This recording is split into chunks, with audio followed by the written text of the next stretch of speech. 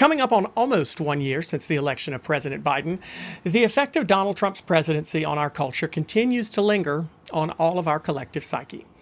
But has it broken us? It seems like we were putting a whole bunch of our hang-ups like racism on the back burner before 2016 when we had the leadership of a coalition of young people and minorities. But were we truly? This week, I'm joined by author and professor of history, African American studies, and gender studies at East Tennessee State University. Politicon's excited to welcome Dr. Elwood Watson to look at the political tides influencing our sense of racial identity and national cohesion. Have we become more conscientious and empathetic while integrating all demographics of people into our politics? Or are there things that we still need to be doing to give people a stake in the places they live?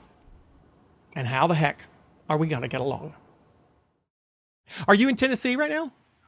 Yes, I am. I'm in Johnson City, Tennessee, which is East Tennessee. I'm in the mountains, about an hour from North Carolina, an hour from Virginia. So it's in a pretty part of the country, beautiful part of the country. Beautiful part, but quiet and isolated, yeah? Is that isolated? Yes and no. It's not. It's not. We're about 2 hours from Knoxville, and we're about 4 hours from Atlanta. Where's Bristol? Is Bristol close? Is that the close city? Yes. Bristol, there's half of Bristol's in Tennessee and half of it's in Virginia. Bristol's about 40 minutes from me, the Tennessee side. That's where you go if you need to get something.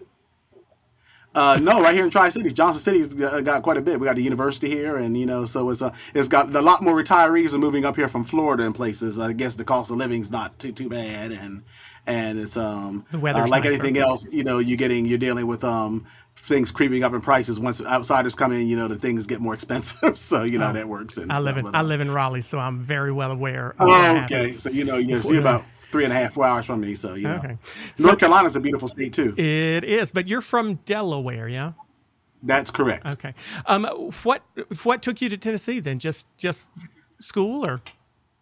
No, I got a job offer here at the university in 1997, and I've been here since. And I got my doctorate, my BA and my bachelor's degree and my master's degree from the University of Delaware, and I got my PhD from the University of Maine. And there was a job offer here at East Tennessee State University, and I was a fit for the position, and came down and interviewed and got the job. And like I said, I've been here ever since. I teach history, African American studies, and gender sexuality studies. Yeah, so I look at your CV or your resume, and I think he does everything. What did you you know it all? What did you go to school for? What's your PhD? What'd you write your dissertation in?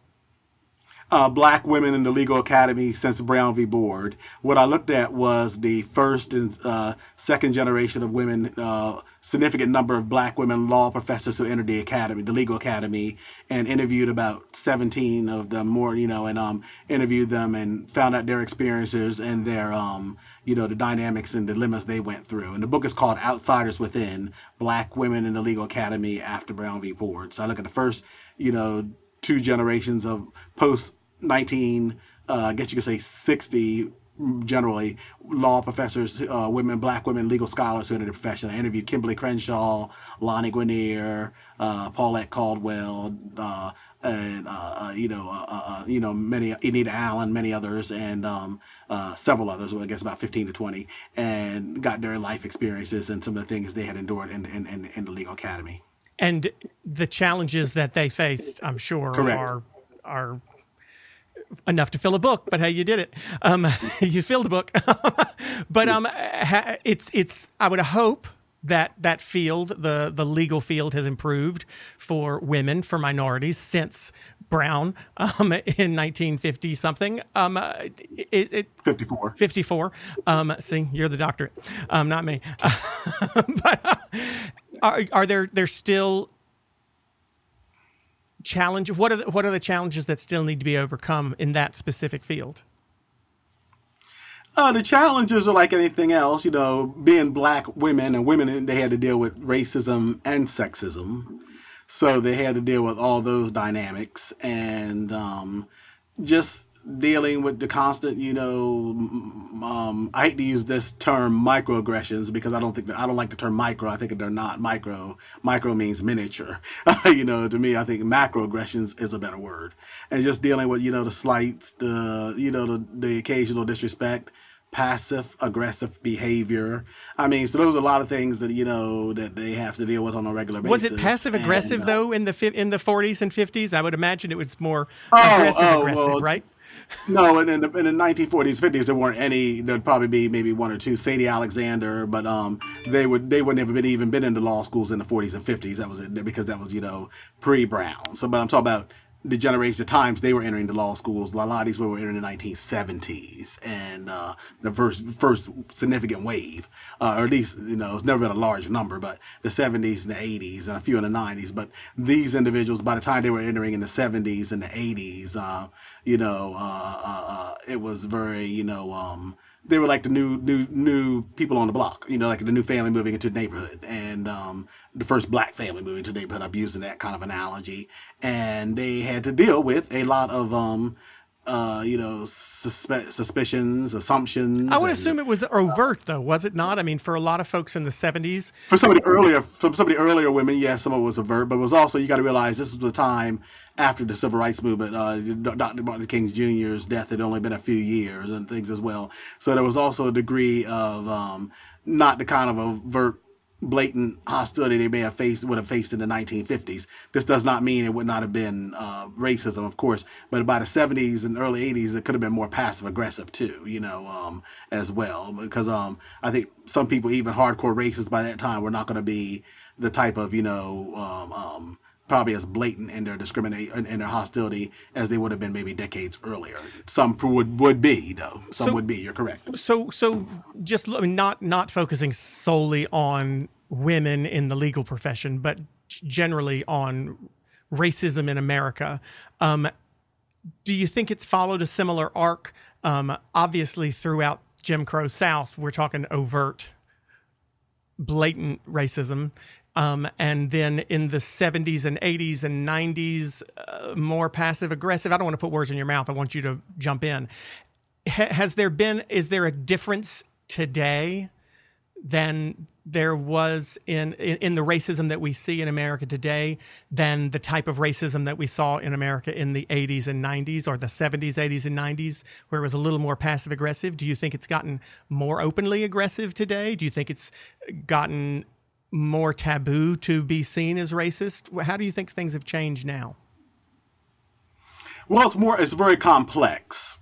By that, I mean, during the 80s, you heard the Reagan years, and you remember Ronald Reagan started off his 1980 presidential campaign in Philadelphia, Mississippi.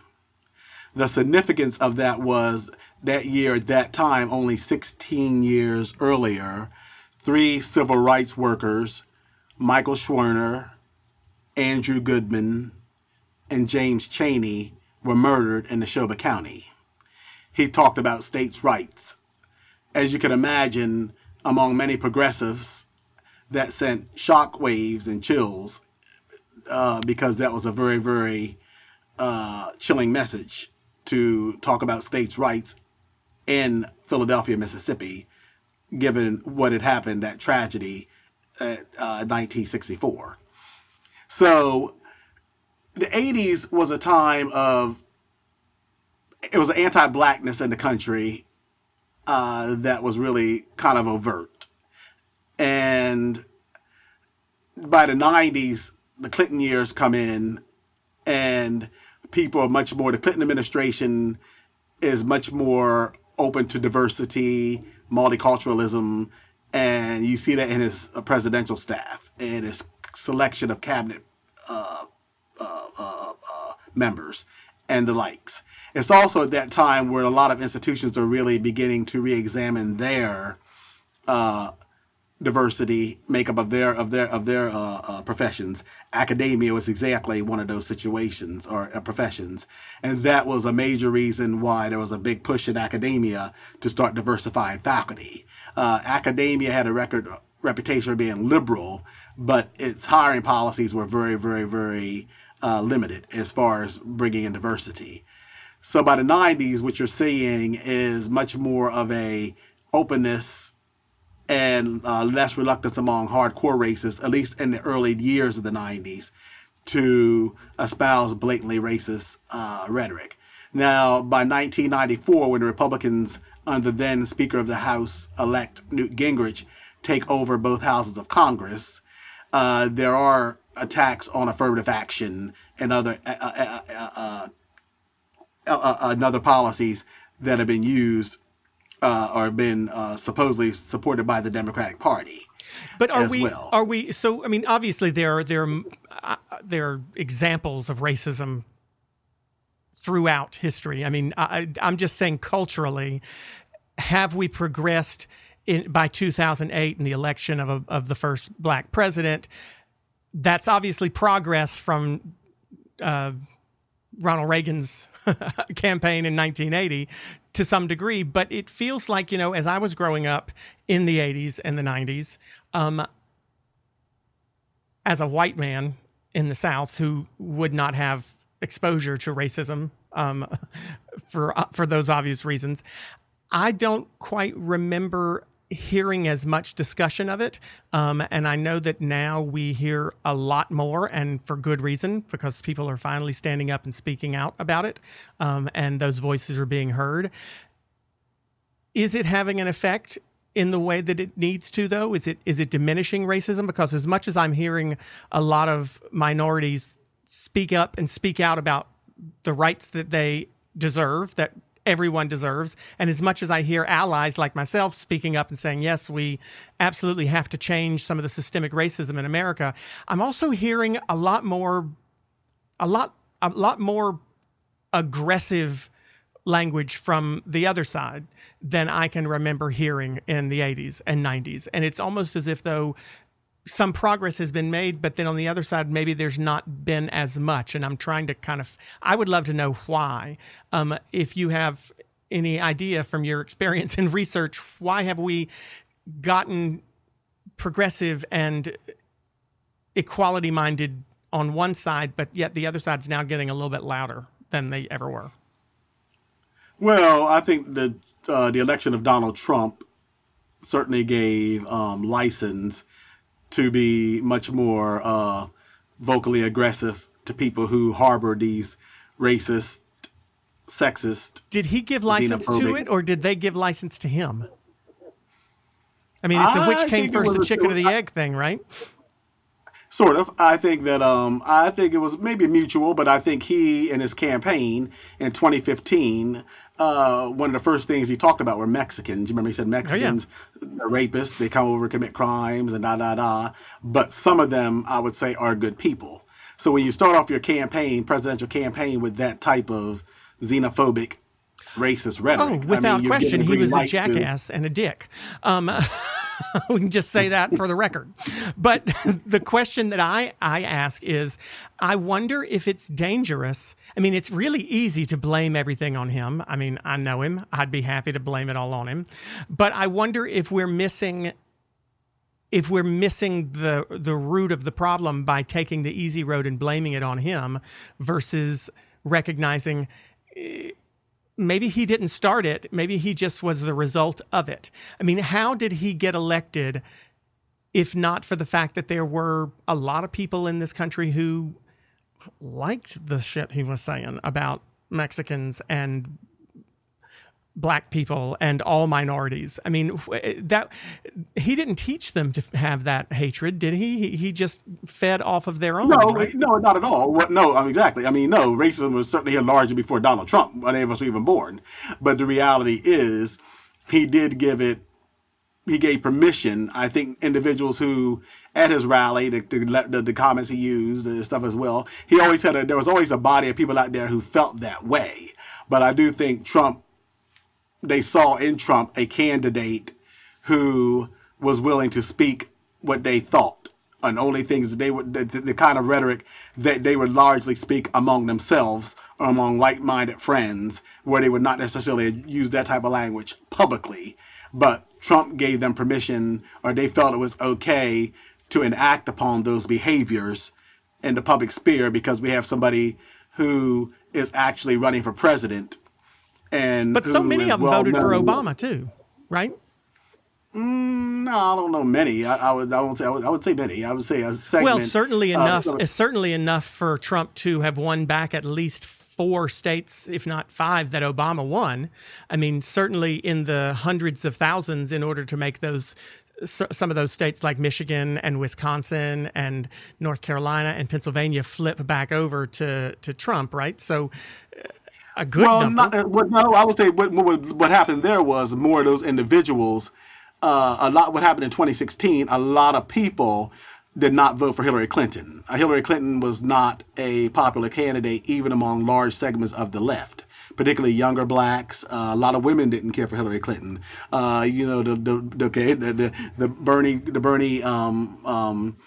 The Bernie Sanders crowd. I heard a lot of people saying, "Well, I'm not going to vote for Hillary because Bernie's my man, and I don't like how she did this." And so a lot of those individuals stayed home. I think the assumption was that Donald Trump was not going to win regardless. And then the next day when they woke up and they looked on their cell phones or saw the news, it said President Trump. Like well, that. and they cried for a a lot of week. people freaked out, They cried for 4 exactly. years, and then they showed out en masse, right, in 2020.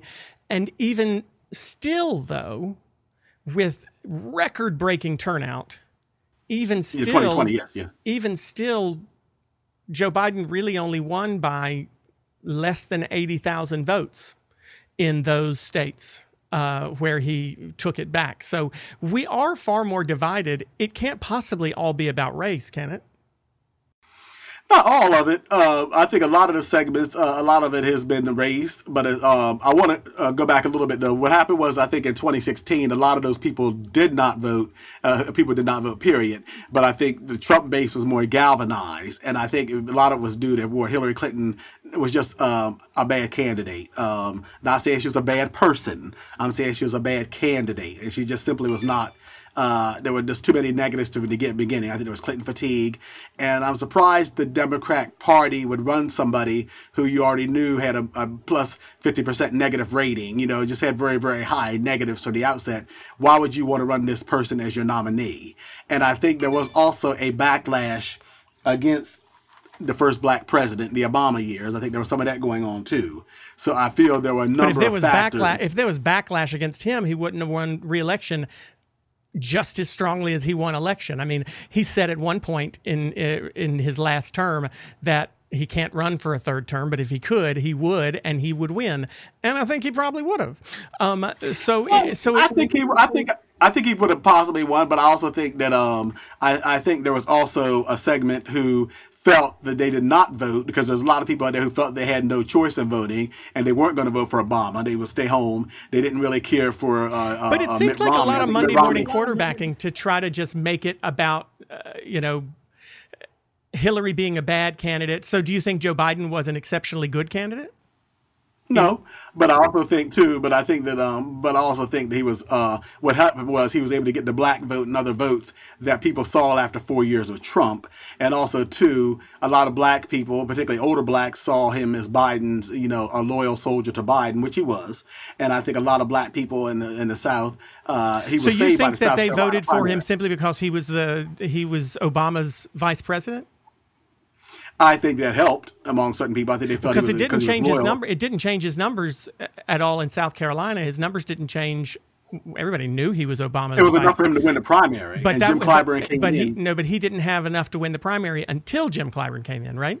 But that's what I'm getting to. So Jim Clyburn, that's what I'm saying. When Jim Clyburn came in and said, "We know Joe, we know Joe," that was kind of a wink to the black population, and particularly older black population, Joe is who we need right now. And I think a lot of older blacks in the country, our forebears and things, were smart enough to realize that this country is still a very deeply racist nation on many levels. So you think the black vote is what got Joe Biden elected? Yes. I mean, well, it got the primary. Because if he had lost, remember, he was primary. His campaign was very almost they were about talking about apparently already throwing in the towel if he had lost South Carolina very poorly. Oh yeah. Because at that time Sanders was on a roll. I mean, anybody won some states, but there was doubts about how far he could go. He never really did well in Iowa. I think Biden placed third or fourth, whatever he was in Iowa. And in 2016, I mean the 2012, pardon me, was the 20 when he ran last time. But in the general, what made him win in the general? Again, I think what happened in 2016, some of those people who did not come out in 2016 came out in 2020. And I feel that there were people, a lot of people, even younger blacks who may not have necessarily, who were maybe more aligned with Sanders and more progressive candidates, realized that the alternative would have been Donald Trump again. So I think a lot of people did not want to necessarily take that opportunity or set out like they did in 2016. And you think that again the black vote's what allowed him to win the general too then? Yes, I think the black vote helped propel his candidacy, and I also think the older black vote in particular was the one that helped him. And black women. I think black women have always been the backbone of the Democratic Party for the past, at least since the 1970s. Yeah. I think black women, they did well with Hillary Clinton. Hillary Clinton got 94% of the black females. You also look at Roy Moore in Alabama, and we know that was black exactly. females also. And you could always count on black women to rise to the occasion. But I don't think they did much in Arizona, did they? Well, the black population in Arizona is not large. I mean, fair. Latinos but to that end, and I'm just being devil's advocate here and being a little bit of a bitch for fun. To that end, if the black vote has that much weight to it, then why would Mississippi have not elected a black person statewide since Reconstruction? I mean, Mississippi has got 40-some% of its population is black, but yet it's one of the reddest states in the country. Why is that? Well, there are a lot of factors there too. I think a lot of times it is gerrymandering. I said statewide. I said statewide. Statewide. Yeah. Voters. I mean, there's still voter suppression. There's still voter suppression in a lot of ways. A lot of older blacks in some levels may still be intimidated to vote, unable to get to the polls. Or there's also a lot of blacks, and not all blacks are necessarily liberal in their philosophies either. I mean, a lot of people. But we're talking 40-some% of the population of Mississippi is black. 26%, I think, of the population of Georgia is black. I mean, arguably, just looking at the numbers, you could totally disenfranchise half of the black voters in Mississippi and still win, as they did in Georgia, as Democrats did in Georgia, if it was as simple as assuming that all black voters vote this way and all white voters split amongst the parties. But it's not necessarily true. White voters are more and more increasingly becoming conservative and Republican voters. Is that not right? Do you not think do you not think it's sort of true to say that white voters are leaving the Democrat Party for the Republican Party more so than they have in decades? Well, I don't know. Apparently Biden won back the suburban vote in 2020. He lost the vote. In 2016, Trump did win some of the suburban vote, to be sure. But I think in 2020, a lot of particularly suburban women went back to Biden, and even suburban men, white men, went back to Biden in 2016. There was a couple polls. So I think that I'm not convinced. I think there's more regional issues there. I think the South has always been solidly red, particularly after the Civil Rights Movement of 1964. Lyndon Johnson said himself once he signed legislation to pass, he goes, I realize I've lost the South for at least another generation. And he has for the past 3 generations. But I feel that that had a lot to do with it, and a lot is just deeply ingrained in the culture. Every now and then you do get a state like North Carolina that goes blue. I really hoped we would go blue this year too, but we didn't. And that's why I asked the question, because I'm thrilled that Georgia did, but I really wanted it to be us. And so I'm a little bit pissed that for whatever reason, Democrats' messaging is not resonating with a pretty purple state. And I wonder what it is. I mean, the conversation tends to be, at least amongst progressives, often very much around demographics and demographics changing and so on and so forth. And I can't help but wonder if maybe maybe the demographics isn't the only piece of this puzzle here. Are we doing a good enough job of talking about issues that affect all people, regardless of race or gender or ethnicity or religion? Or are we doing too much to cater to a group that is growing, a demographic group that is growing, but not fast enough to get us to win Senate seats in North Carolina? What's going to fix this, or how do we fix or solve the divisions that seem to be growing over racial issues in America? And I only say seem to be growing because, like I said earlier, I feel like it's a part of the conversation far more now than it used to be. How do we? You're a professor. you know these things. You've researched. How do we fix these things? Well, I've written articles. I write for Medium as well. I'm a contributor for Medium, and I did a piece on kitchen table issues. And back in 1992, Jim Carville, who was a campaign manager for Bill Clinton, said, "Is the economy stupid?" Mm-hmm. I didn't use that as title for my article, but I said it's kitchen table issues. I didn't say stupid, but I said it's kitchen table issues. And I think the vast majority of Americans across racial lines, at the end of the day, it's about healthcare, it's about good schools, it's about quality neighborhoods, it's about, safe drinking water, it's about being able to take care of their families, it's about those basic basic kitchen table issues for a lot of Americans. And so I think are we talking about that enough, though? No, that's my point. And I'm saying, to me, that's what I think that resonates with what will resonate with a large segment of the America. I think in many ways, politicians and the pundits and the political consultants and the strategists and the like, they take these focus groups, but I don't think they really gravitate toward the people who vote as well. I think they kind of go along, and they not go along, but they interview people who are probably the focus groups are the dumbest thing I've ever heard. Anybody who will work for pizza, don't trust their opinion. But they tend to I think they tend to people who are already politically engaged, who watch politics probably on a 24/7 basis. They don't necessarily get to the person who maybe works 2 or 3 jobs. They may not have time to talk to pollsters or whatever, but I think the people who are out here working maybe are raising several children, or these type of things as well. These are the individuals where I think the kitchen table issues are going to be the ones that resonate with. They're going to resonate with, and that's a large segment of Americans. And I feel, like I said, most Americans, if they have their basic creature comforts and they're living day to day, those are going to be things, stuff like Russia, and not saying those aren't important, but, that type of stuff is not going to really be of concern. If you're a person who has... But it's never really about that specific story about Russia. It's about... Well, I'm putting that as an example. No, not Russia. No, but I'm saying... No, I get your point, but it's never necessarily about that Russia story or that obscure military appropriations story. None of the arguments are ever made about the actual policy. They're made in reference to the policy and how this party or that party or this group or that group is the big bad boogeyman who's going to come and try to eat your children because they feel X way about. I mean, it's never really about the policy. It's about making the other side wrong, isn't it? Well, I mean, that's part of the problem. Yeah, and I'm saying, to me, like, for example, the media, MSNBC, well, Rachel Maddow, for example, her show, she spent 4 or 5 months on the Russia situation. And I'm saying, maybe her audience may have been interested in that, the people who watch it, but the average person out here, most people out here were not interested in that. Yes, it's like TV now has gotten a lot more just, even the political channels are very segregated. I mean, when I say political, ideologically segregated. MSNBC leans left. Fox News is right. CNN tries to go down the middle.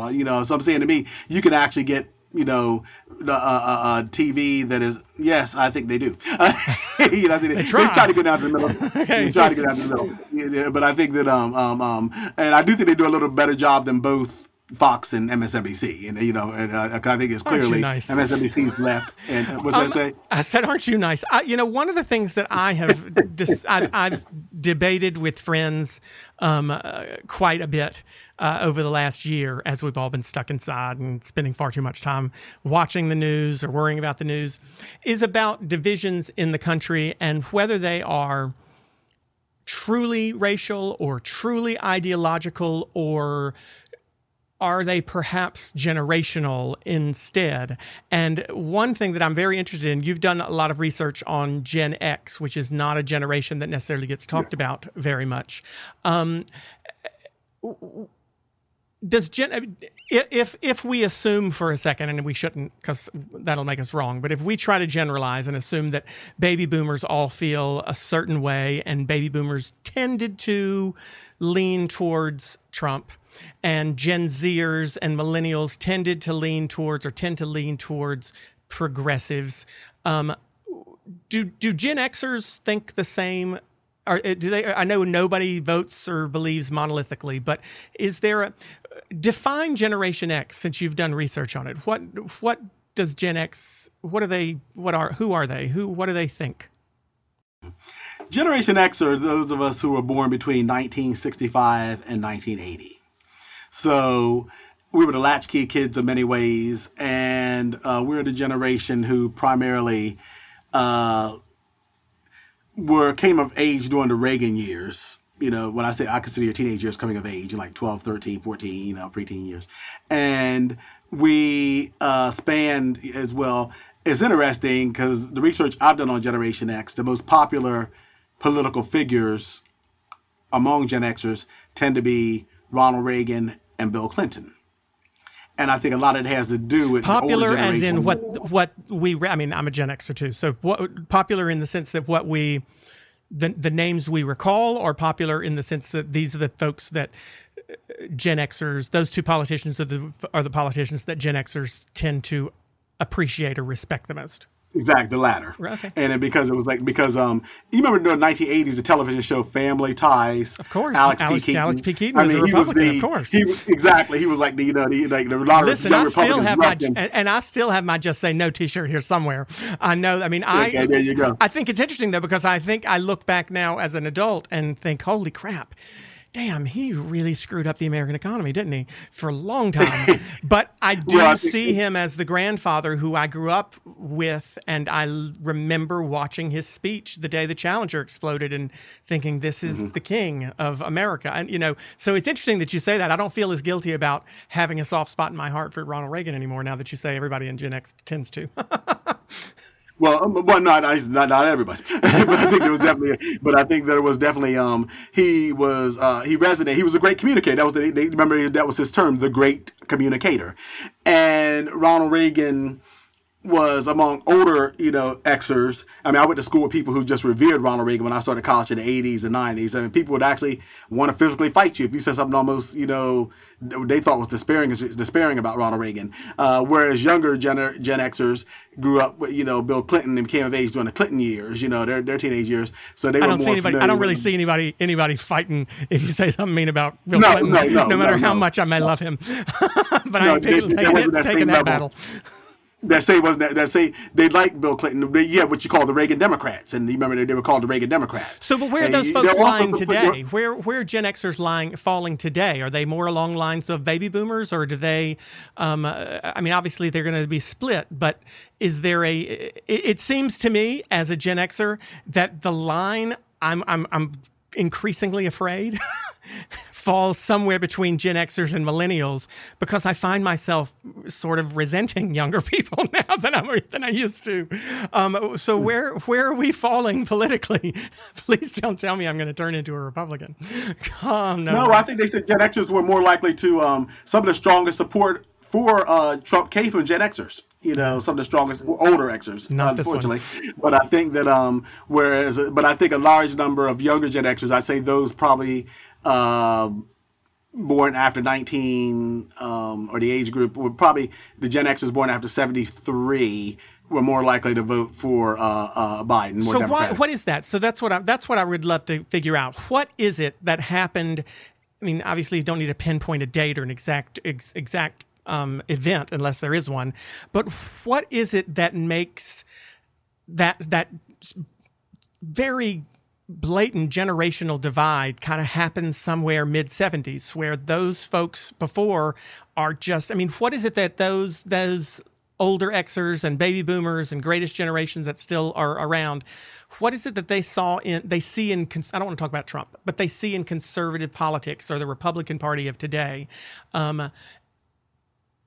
what has happened? What are us younger Xers and millennials and Gen Zers doing wrong when it comes to should we be listening to the older folks more, or should we be communicating better? Where's this generational divide happening? What's going on? I don't think you're doing anything wrong. I think it's more of a just generations. Different people perceive things different. We're all products of our culture, our environments, and how we're raised. And I think a lot of that has, and some of it's probably just genetic. But I also think too that you think politics is genetic? No. And I might have been adopted. No, not politics. Not politics. But I do.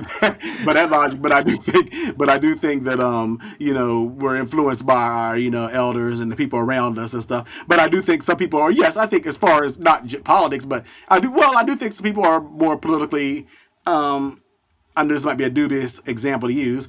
I think there are some people who are just bad people. I think they're in the minority, but I think there's some people, I think some little kids, and I think some people like serial killers and things like that. There's, they've grown up, they've had problems since they were little. I think there's some people who are just, evil individuals. Now, I think they're in the minority, but I think some people are just genetically, more likely compassionate than others. I think you see that with little kids, and you've heard mothers say, well, this one's much more this way, and that way, or he's a lot more competitive than she was, and vice versa. So I think certain basic characteristics, and I realize that's psychological stuff we're talking about here, but I think that, a lot of people, I think some things could be just genetically. So yes, I think some people can be genetically predisposed to be liberal, and I think some people can be pretty genetically predisposed to be conservative. Well, I was genetically predisposed to be gay, and therefore I ended up pretty quickly picking a party.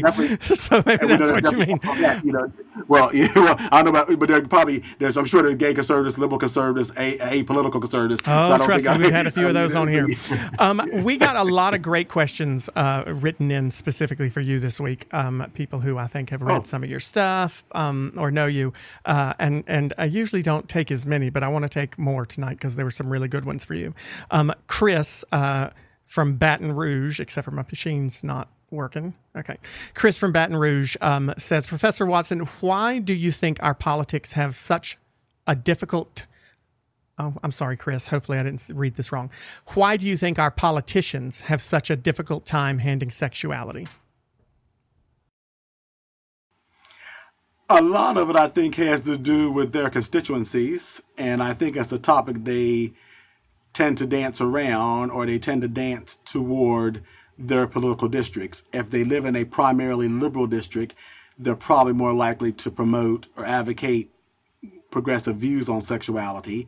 If they live in a more conservative district, they're more likely to espouse more conservative. So do you think views they maybe don't believe those things? They're just saying the things that they need to say to get elected? Is that you're telling me that politicians are only interested in getting reelected? Or is that what you're breaking news here? Now listen closely, Clay. Now listen, I want you to hear this one. For some, yes. Right. Paul from LA asks, does redistributive justice actually heal, or does it divide? Interesting question. Does redistributive justice actually heal, or does it divide? I would say it does a little bit of both. I don't think it's an either or. You might need to define redistributive justice for me as you see it, because I have I may have a different definition of that than you do. But what is your definition of it? Well, I was assuming that when I hear the word redistributive, I'm thinking of reparations, perhaps, but I don't know if maybe some people feel like. Tell me how are you answering it? Okay, well that's how. I mean, some people look at redistributive justice as far as that's what I tend to look at it as, and I think to me. I think the people who would divide are going to be have already had their mind made up. But I think something like reparations, I think, is something that's well deserved in this country, and I think it's particularly for indigenous populations, and particularly for communities of color, African Americans primarily. How would it be distributed? Now that, to me, I think that's where I would say it would be distributed not so much in a monetary compensation. Well, let me take that back. I think for older African Americans, those who are probably in their 70s and 80s, those like that, given what they've had to endure and live through, and they're probably not going to live long enough to see certain things reach fruition. So I would probably issue direct monetary compensation there. For younger blacks and blacks under a certain Well, age, before you go to the younger ones, let me ask you this: would you give the same amount to black men and women who lived their lives in New Hampshire and Vermont that you would give to black men and women in their 70s, 80s who lived through Jim Crow in Alabama and Mississippi and North Carolina and South Carolina? I mean, is there a scale by which these things end up being handed out? And what about those who descended from people who came to America in the 1930s or 40s or 50s, and whose parents and grandparents weren't grandparents and great grandparents weren't slaves or descended from slaves? I mean, is there a way to quantify how much the racism against one family or one individual is worth monetarily? Well, to answer your first part of that question, yes, I don't care where you lived in this country. If you're a black person of African descent, you still faced discrimination.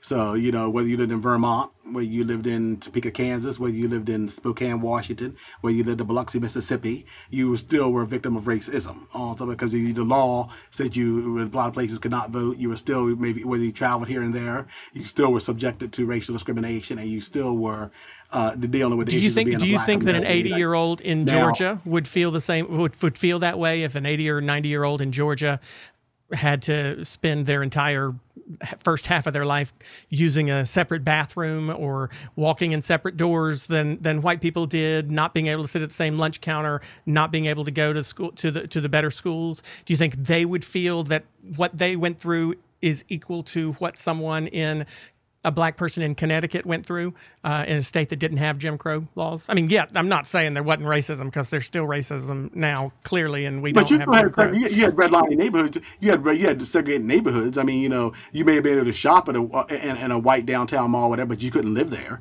Your little neighborhoods. Those neighborhoods were redlined, and they were also going through a lot of segregation. And within those, in the North, you still had a lot of what you call de facto segregation. You may not have had, neighborhoods were still starkly defined by black and white, and there were covenants in these houses where you could not live in these neighborhoods. But I guess I'm just asking. I hear what you're saying. Listen, I'm not saying that there's not, and I'm not getting reparations regardless, because I grew up a white man, so I understand the privilege. I understand the privilege, but I'm asking, don't you think you'd find that there would be people who grew up in the South who said, wait a second, the shit my family and my ancestors had to endure is way worse than what the families and the black people in Pennsylvania had to endure? Again, I mean, you'd have to maybe not, but I think they also realized that Pennsylvania is certainly not is not necessarily a liberal state. Pennsylvania said several, actually for what it's worth, Pennsylvania has more hate groups per capita than any other state in the nation. I just grabbed a state, but you're saying it's a fight and an argument you're willing to have because you think reparations are important enough that. Yeah, and it's a fight I'd be willing to have, and I don't think most older black people would make that argument. Quite frankly, I don't think they would. I think they would realize too, no matter where they all realized that they were living in a nation where no black person, regardless of where they lived, life was not blue skies and apple pie. But Paul from Los Angeles is asking, and I want to make sure we answer his point. I'm certainly not assuming that Paul feels any certain way, but when he asks, does it divide? What about those white folks who grew up in Vermont and said, my entire family, I keep picking on Vermont for some reason, but who grew up in upstate New York maybe, and said that, my entire family, my entire life, I've never been racist.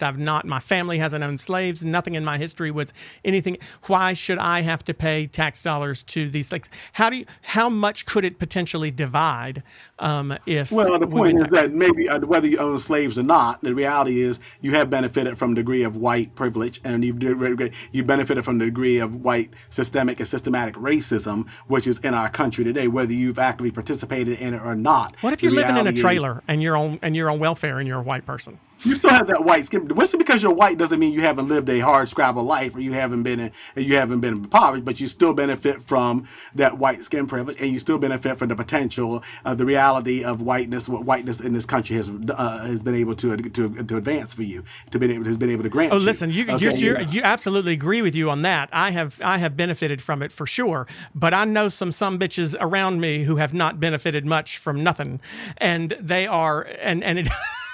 They're worse off than about anybody I know. And I think they would argue, and it's those folks who end up voting, those are the ones who are voting for Trump, who I can't convince otherwise. I can't convince not to vote for conservatives because they believe that I and Democrats want to take away from them and give to other folks, other people, to minorities. How can we convince folks that's not really what liberals want to do? That's not what progressives want to do. I guess you could ask them, what do you have right now that you what is being taken away from you right now? Obviously, you don't have that much, or you don't have anything. So how can you say people are taking anything away from you when you don't really have anything? Well, to them they would. No, I know, but I will say to them, I would imagine their answer would be, I don't have anything because I can't get a job because all those jobs have to go to someone who's not white. I mean, I'm not saying that these arguments are true. I'm just saying these are the arguments they would make.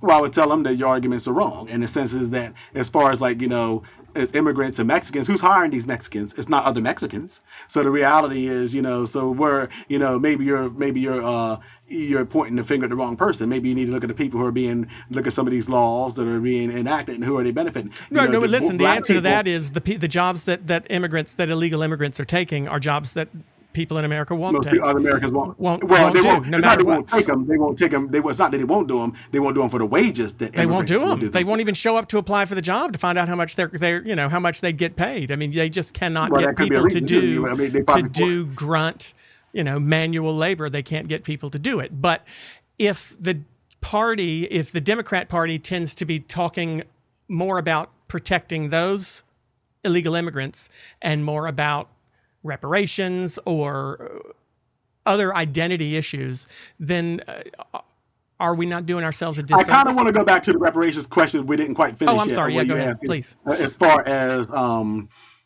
how would that be distributed among certain groups, like younger blacks and other groups?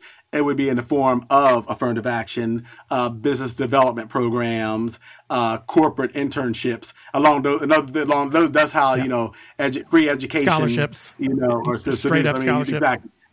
That would to me would be reparations. They would be far more tangible benefits than giving somebody a one-time check. Okay? And perhaps a little bit more palatable to everyone in general, to right? the public. I think the public would see that as benefiting the social welfare, and everybody would be benefited from it. Yes, I think so. I think that that would be my form of distributing reparations. Okay, Izzy from Brooklyn. A lot of big cities tonight. Izzy from Brooklyn. What is the dominant civil rights struggle of the 2020s?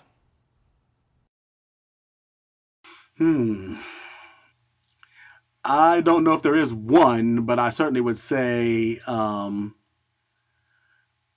race, economic justice. Is it possible? Is it? I mean, it's disappointing that there's more than one. Is the multitude of different struggles? Is the abundance of civil rights issues being addressed? Is it detrimental or do they cannibalize each other? Does that make it harder for any one group to find success, to see success, because there's so many other people or so many other groups fighting for the airwaves, so to speak? I mean, in the 1950s and 60s, it was very clear what the dominant civil rights struggle was in those years, and that was so much more effective on the ground and in Washington because there was so much focus on those needs, specifically ending Jim Crow and blacks' right to vote and right to be educated and right to have access to, that separate but equal is not, it's not okay. Is there an argument to be made that the fact that we have so many different struggles going on right now at the same time, are they each hurting each other by taking airtime away from the other? I think what is happening is, as you just said, in the 50s and 60s, they were just so much more blunt to see. It was just easier to find out what the major issues were, and you could easily tackle those. And it was also easy to tackle, a colored and white water fountain, and the color, all black schools. That was much easier to see. Racism has gotten a lot more sophisticated. It's gotten a lot more, as I said, it's gotten more underground. It's gotten a lot more underground on some level.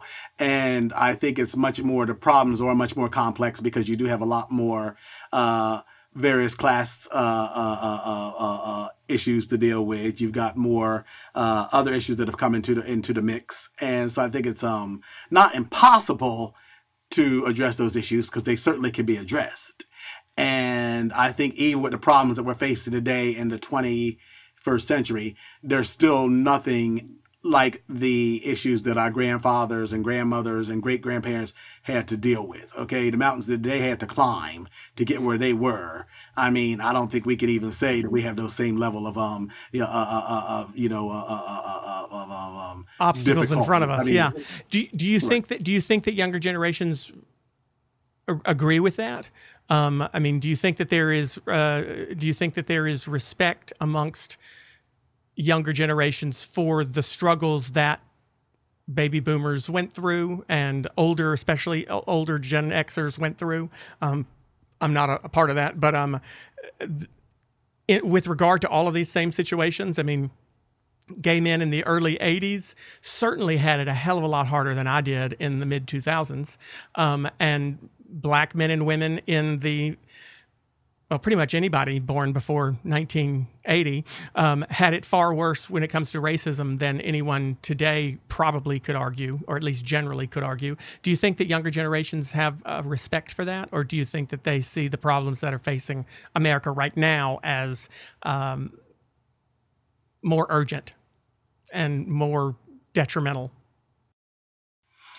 I think some do. I think some are very aware of that, and I think they do give appreciation to the battles that their forebears fought.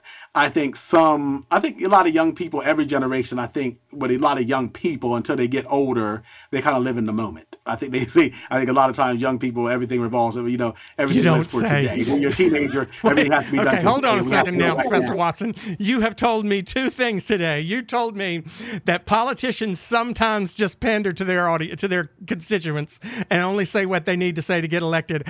And you've told me young people live in the moment and think about themselves. I am flabbergasted here. But